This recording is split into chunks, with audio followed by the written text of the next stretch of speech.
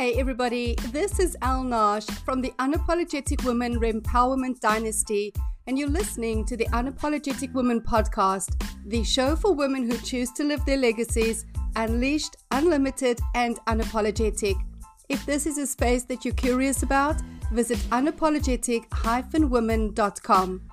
Today we're talking about a sense of wholeness with Tinuke Babalola-Harry. A modern-day Renaissance woman and polymath, Tinuke wears many hats. She believes that there's a spark of brilliance within each one of us that can be unleashed when fostered. Despite her young age, she has had an illustrious career that ranges from market research to education management, curriculum and policy development, as well as crisis counseling. She grew up privileged in a family that was dedicated to international development and humanitarian service, so being a leader is the only way she knows how to be. Affectionately called the lovable badass, being herself is her superpower. Now, I just want to apologize up front for the sound quality of this episode. Unfortunately, life happens. Thanks so much for joining us. This is Tinuke. You are the youngest guest on the podcast to date. And the reason I invited you onto the show was because I've had the pleasure and privilege to witness so much of your personal growth and evolution over the last few years. And I felt that there was space for a younger voice of wisdom, because I feel sometimes wisdom in the younger people can be negated, because we do gain wisdom through experience, right? So the older we get to live, the wiser we hopefully become. But it doesn't negate the amount of wisdom that a young generation can bring out through their conscious growth and evolution. So thank you for coming onto the show today and for being willing to share with us. Thanks for having me. I made a joke about being perfect, but this is a really big growth thing for me, because what I've been working on is kind of leaning into imperfection, not shying away from excellence, because that's a completely different thing, but just kind of leaning into doing things, and not worrying that it's 100% ready. And so when you said, "Are you?" I was like, "I'm perfect," but so this is a growth thing, because normally I would script and plan and whatever, and for this I just kind of have an intention of just kind of showing up and see. Just showing up unapologetically, right? Yeah. And that's the whole purpose of this, is creating a space for women to release the idea that we have to be perfect, that we already have to be at an outcome, that we have to be a certain way in order for us to choose to be unapologetically ourselves. So when I use the term unapologetic women, what comes to mind for you? For me, I would say a sense of wholeness and congruence. A sense of being at ease in my world. So wholeness, congruence, a sense of at ease in my world, at ease in my body, and not having to kind of defend that or explain it, or even kind of push against anything, just kind of being at ease in my skin. Yeah. That has been a challenge for me during my lifetime. For most part, I was at unease in my skin and with my skin, never mind in the world. My relationship with my body was one where a lot of growth needed to take place. When you say at ease with your body, what has that journey been like for you? For me, it's been interesting because I think, and this is such a hilarious thing to say, because I was having a conversation with a friend the other day, and I was telling him about how, because we went to boarding school together and everything, and I was talking about how, I came in with masculine energy, and I always felt like I was, this out of place, and he was just like, no, like what masculine energy? And like now when I say masculine energy, I mean like that sense of discipline. But I feel like there was a disconnect between kind of like how I was showing up in the world and what I thought I was showing up as, which were two very different things. Oh, my auntie. Which are like two very different things, right? Because it's like um you see yourself one way in your head, and then everyone, good afternoon, and then everyone kind of sees like a different like a different thing, and it's not congruent.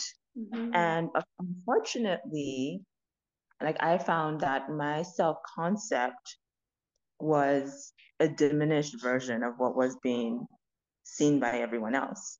Mm-hmm. And so it was just like really weird. Like I couldn't make sense of a lot of things that were happening outside because I couldn't see what everyone else was seeing.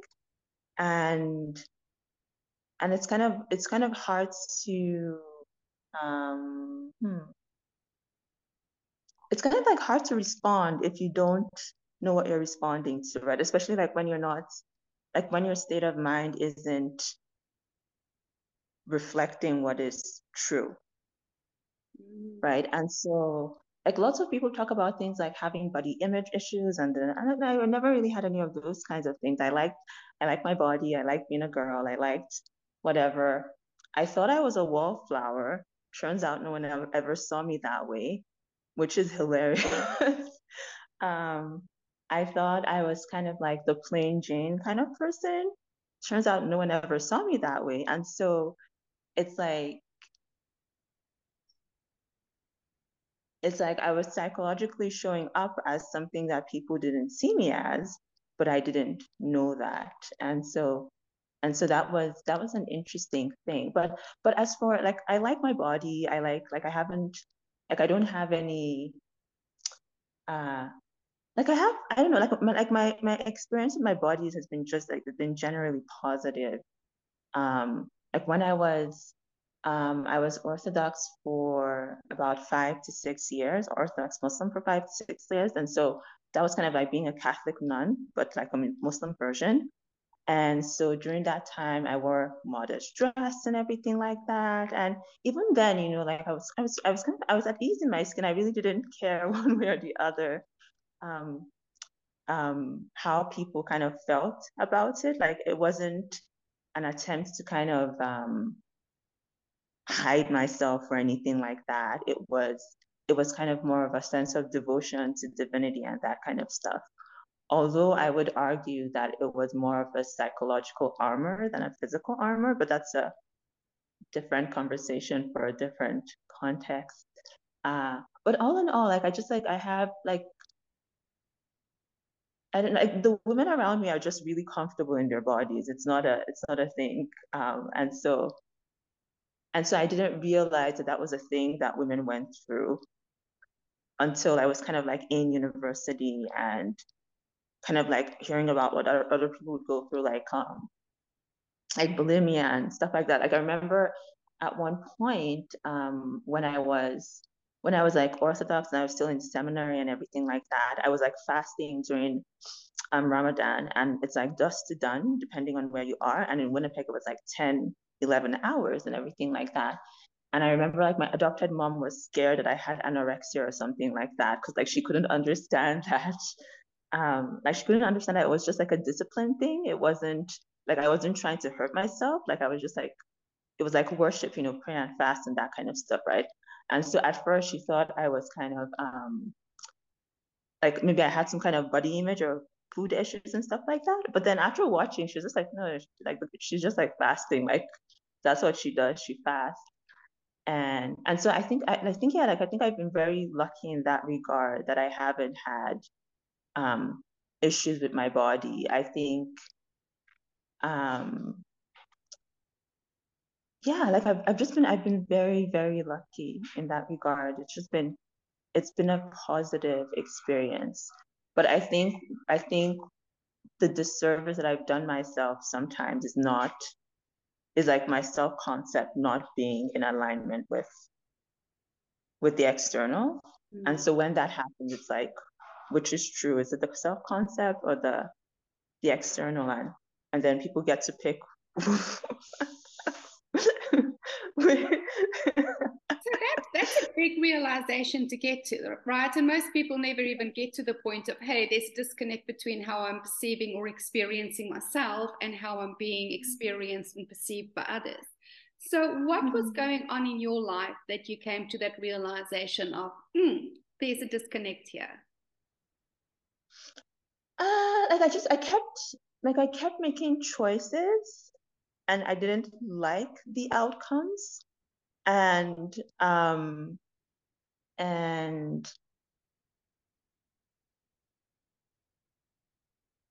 and it's like if you do something once, fine. You do it twice, you know, it's like okay. But like you do it a third time, you're like something is going on here. So like what is the thing exactly, right? And so I think not I think it was like it took a couple of crises to kind of realize that just like my state of mind and my external presentation weren't the same thing. And so it's just like after it happened a couple of times, it's just like, okay, so what is actually going on here? And um and then just like, yeah, like I could go into all the details of all the different crises, but there's no point kind of dragging it. So but I think okay, not I think, but I the shifting point for me was I was in I was Orthodox Muslim for 5 to 6 years. I said that, and then I was in Muslim seminary for about 3 years of that. And towards the end of my time in seminary, I started to kind of have doubts and stuff like that. And I was just like, oh no, it just like something just felt off. It was a culmination of all of those of the state of mind thing, but I didn't know that at the time. Um, but something felt off and I couldn't quite picture it. And so I thought to myself, you know what, if I just get married, this is going to solve.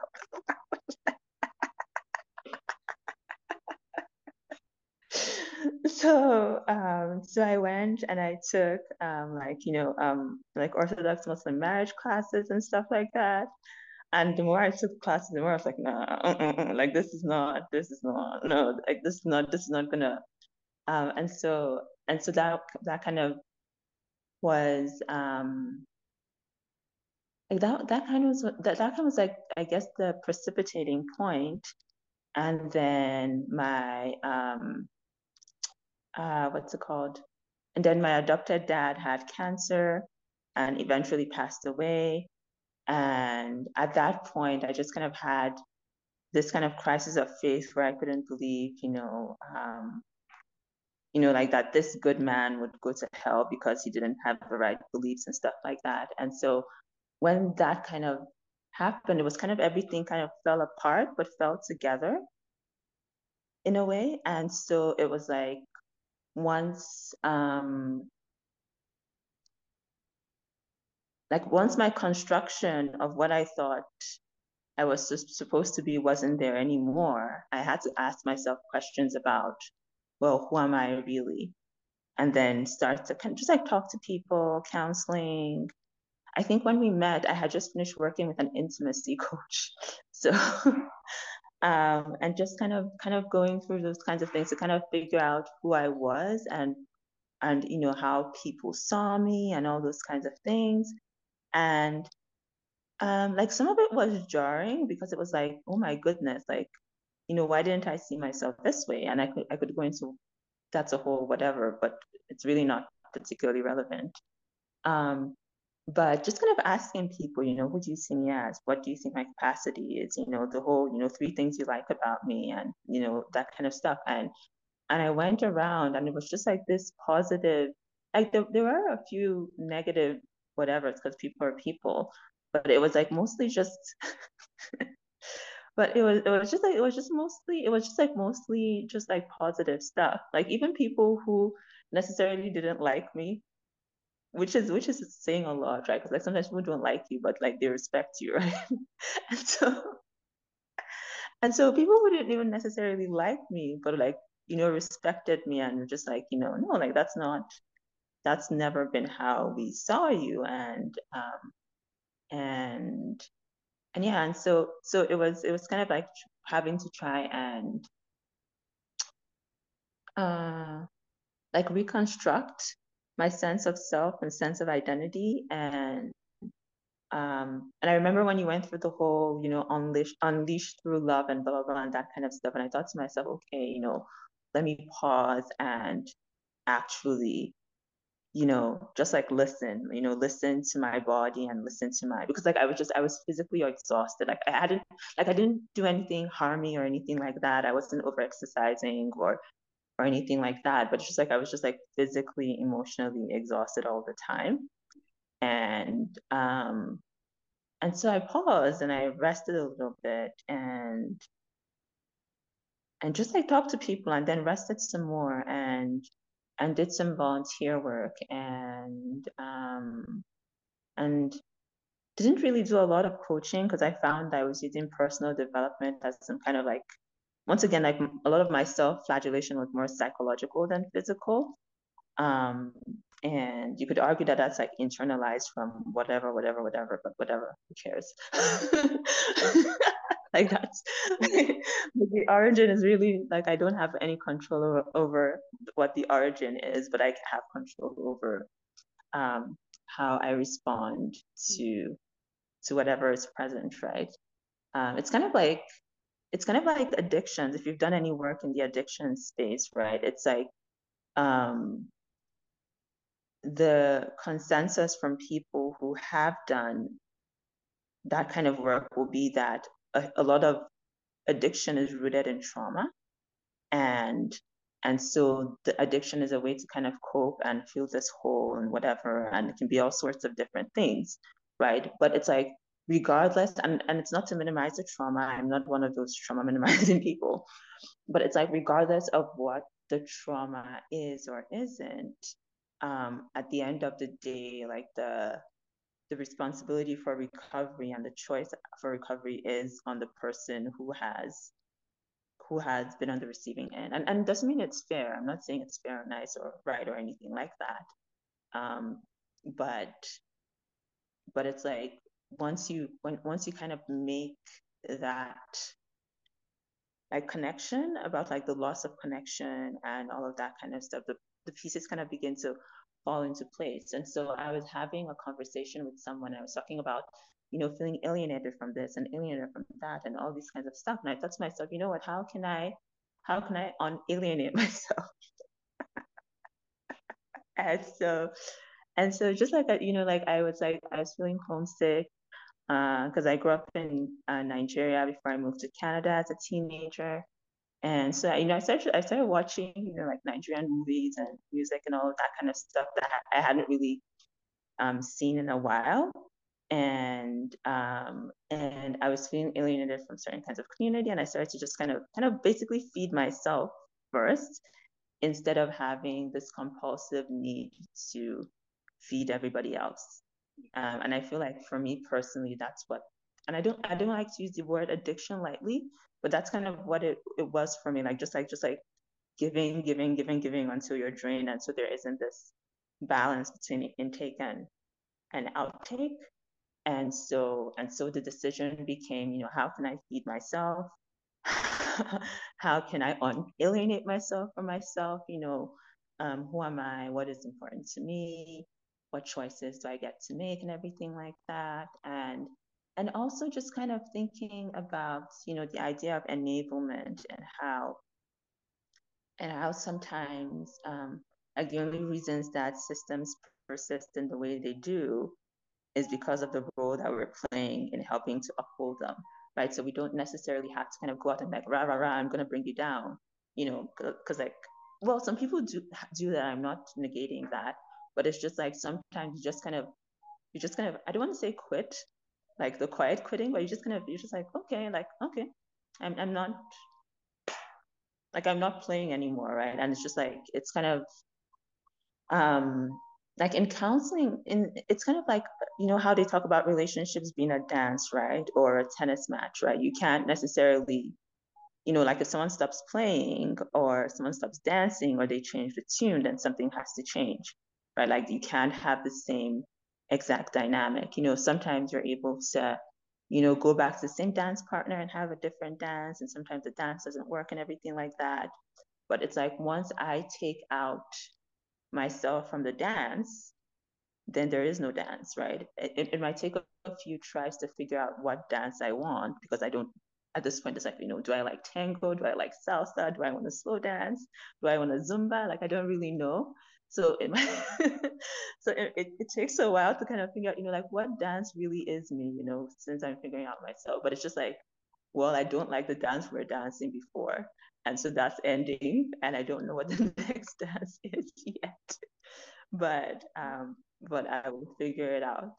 And so for me, it was kind of like just like that enablement dynamic about how sometimes like a lot of the systems that we spend time kind of trying to bring down or yell about or anything like that are just as staying up just because we're participating, right? Like we don't necessarily have to be against it, or sometimes you do, but I find for me that I don't necessarily have to be. Like sometimes just like being who you are and just kind of showing up as is enough of a message. And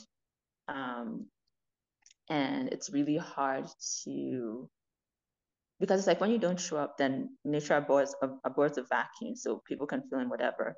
But when you just kind of show up and you're there, and you're just like, even if you're there and you're like, I'm at the party, I'm not gonna dance, but everyone knows that, it's not that you're, you know, snow skiing when everyone else is dancing or something. Like, it's a really weird, you know what I mean? But it's like I'm just like, oh, you know what, I'm here. This dance, I'm not gonna dance, and dancing is important to me, but it is what it is. And so yeah, so for me, like the big theme was just like enablement, because it's like it's easy to kind of point the finger and be like, this person did that and that person did that and blah blah, blah and everything like that, which is valid. Like I'm not saying that like there isn't good or bad or anything like that, but it's just like, once again, like if I'm letting the same dynamic repeat itself over and over again, then I should be asking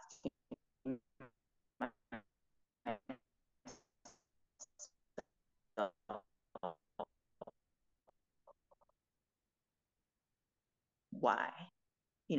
Doesn't really mean, like, why am I making the same choices over and over again? It's like different faces, different whatever, but the same result.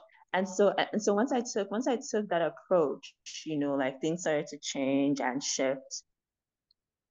And I tried a couple of different dances and a couple of different experiments, and I'm still kind of in the process of figuring out, what works for me and what doesn't. No, what works for me, because I know for a fact what doesn't work. Like that's now, like that's really clear. Like there's no confusion about what I don't want.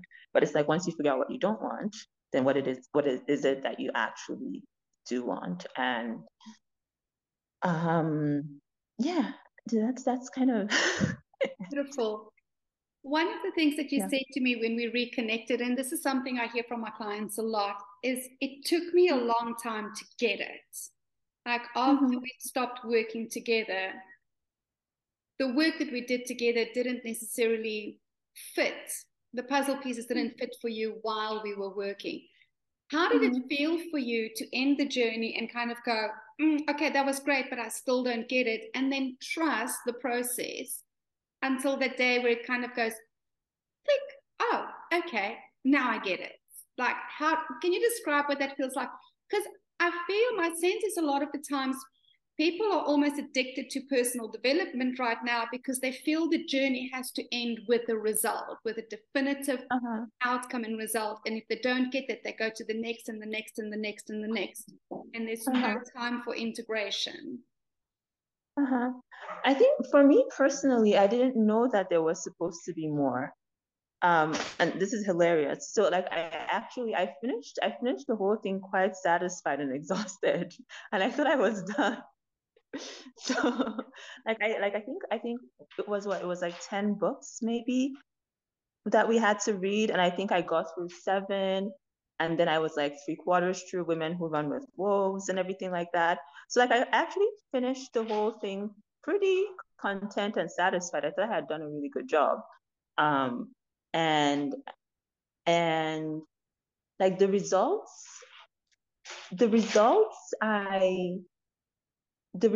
I envisioned weren't the results I got at the end, but they felt like they fit for where I was. And so for me personally, after I was actually pretty content and so I was actually a bit shocked to find out that there was more after after the process, because I thought I had finished and I was done, and I was like, hooray, yay, free to go and stuff like that. And so it was more of a delight, at least for me personally, to figure out that there was like more to like the cookie jar and the whatever, and just kind of unleashing. And then after I was like, come on, like I was like, well, like I was enjoying this, but this is taking too long. So so I wasn't I wasn't like after the fact, like, you know, when things integrated and whatever, like a lot of things started to make a lot more sense after I think about a year or so. And then it was like during the pandemic, and I ended up doing crisis counseling, and so I could just kind of see the flip side of what it looked like to work with people in a certain kind of context. And so that's when I realized that there was still more. But when I finished, I was content. Like I was just like, you know, I was like, I did a good job. I told everyone. I was like, I didn't eat. And once again, I was like, you know, I didn't do the clean eating thing. I tried to I registered for kickboxing, but I was too exhausted, so I quit. But I but apart remember. from that, like, you know, I was dancing every day. Yeah, but I was dancing every day. Like I still dance every day. It's been 3 years and I dance every day in the morning. And for me, that was such a huge mindset shift that I was like content and satisfied with the joy that came out of just, well, not just that, like there were so many other changes, but just like the behavioral outcomes that had come were things I wasn't expecting. And so I was actually pretty content when the program ended. You know, I was like, okay, yeah. I'm glad to hear you're still dancing every day. You know, that is one of the things I really encourage more women to start integrating into life. We process so much through dance, especially as women. We can change our state of energy so quickly just by dancing. And people just think it's too simple. It's too simple. It can't possibly be that transformational, and yet it is. Where you are today, what is it that you take an unapologetic stance for?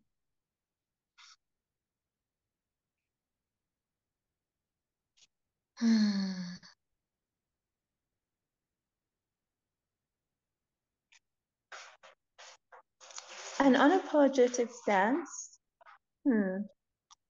Like I would say an unapologetic stance for being human. And just kind of being okay with being human, because I feel like when you're kind of like used to achievement and the next thing and the next thing and the next thing, you can kind of just like forget that, you know, like you're human, you're allowed to be tired, you're allowed to have bad moods and stuff like that. You're allowed to have a shadow, and that's okay too. And so, okay, you know what? So I would say, so an unapologetic stand for being human, and an unapologetic stance for shadow integration. I know that sounds really I don't know if that's but yeah, and unapologetic stands for shadow integration, because I realized, at least for me personally, and I'm still realizing this because I'm in the process of still figuring lots of stuff out. But I realized that kind of pushing away my shadow, right, had been what had gotten me into a few of the pickles I had found myself in, right? Like I didn't want to look to this or to that or blah, blah, blah, and everything like that. And if I had just like simply showed up in that way and not worried about how it would look, then just like some of the pickles I kind of got myself into would never have had. And I don't say never, because it's not kind of regret. I'm not trying to change the past. You know, you make your choices, you have consequences, you manage them as they come. But I think for me, it was like if I had just kind of let my shadow do its thing, you know, like it exists for a reason. If I just let my shadow do its thing, you know, just like certain things would not have had to happen to, yeah. So yeah. It's that acceptance and appreciation which reintegrates all of us in the acceptance of wholeness, instead of self-rejection, which is really what we are conditioned through society at the moment. Beautiful. T, how do people connect with you? If they want to get hold of you, where's the best place?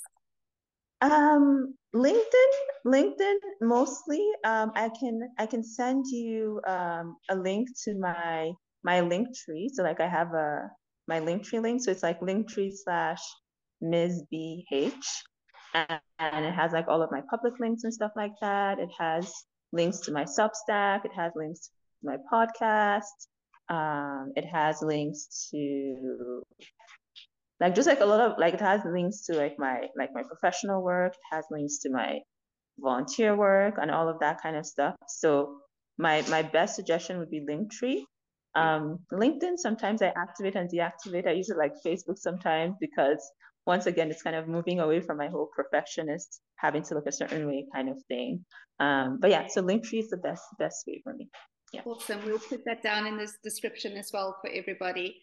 Thank you so much for joining us today, T. This was such a wonderful conversation. And honestly, your journey just continues to inspire, and I look forward to seeing where it takes you next. To all our listeners, thank you so much for joining us today. We hope that you've been inspired the way I have by this remarkable young woman and the insights that she's had with regards to how we experience ourselves in the world versus how the world gets to experience us. And we get to make the choice by bringing integration into that. Until next week, don't forget, you get to live your legacy, unleashed, unlimited, and unapologetic. Have an amazing day further. Cheers.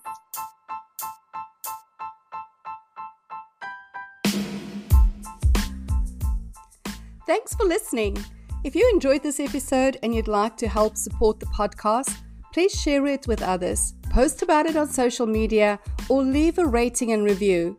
To catch all the latest from me, you can follow me on Instagram at The Unapologetic Woman and on LinkedIn at L-Naj. And if you're interested in experiencing the Unapologetic Woman Friendwork Soiree, book in for our next open meeting at unapologetic-women.as.me/unapologetic. Thanks again, and I'll see you next week.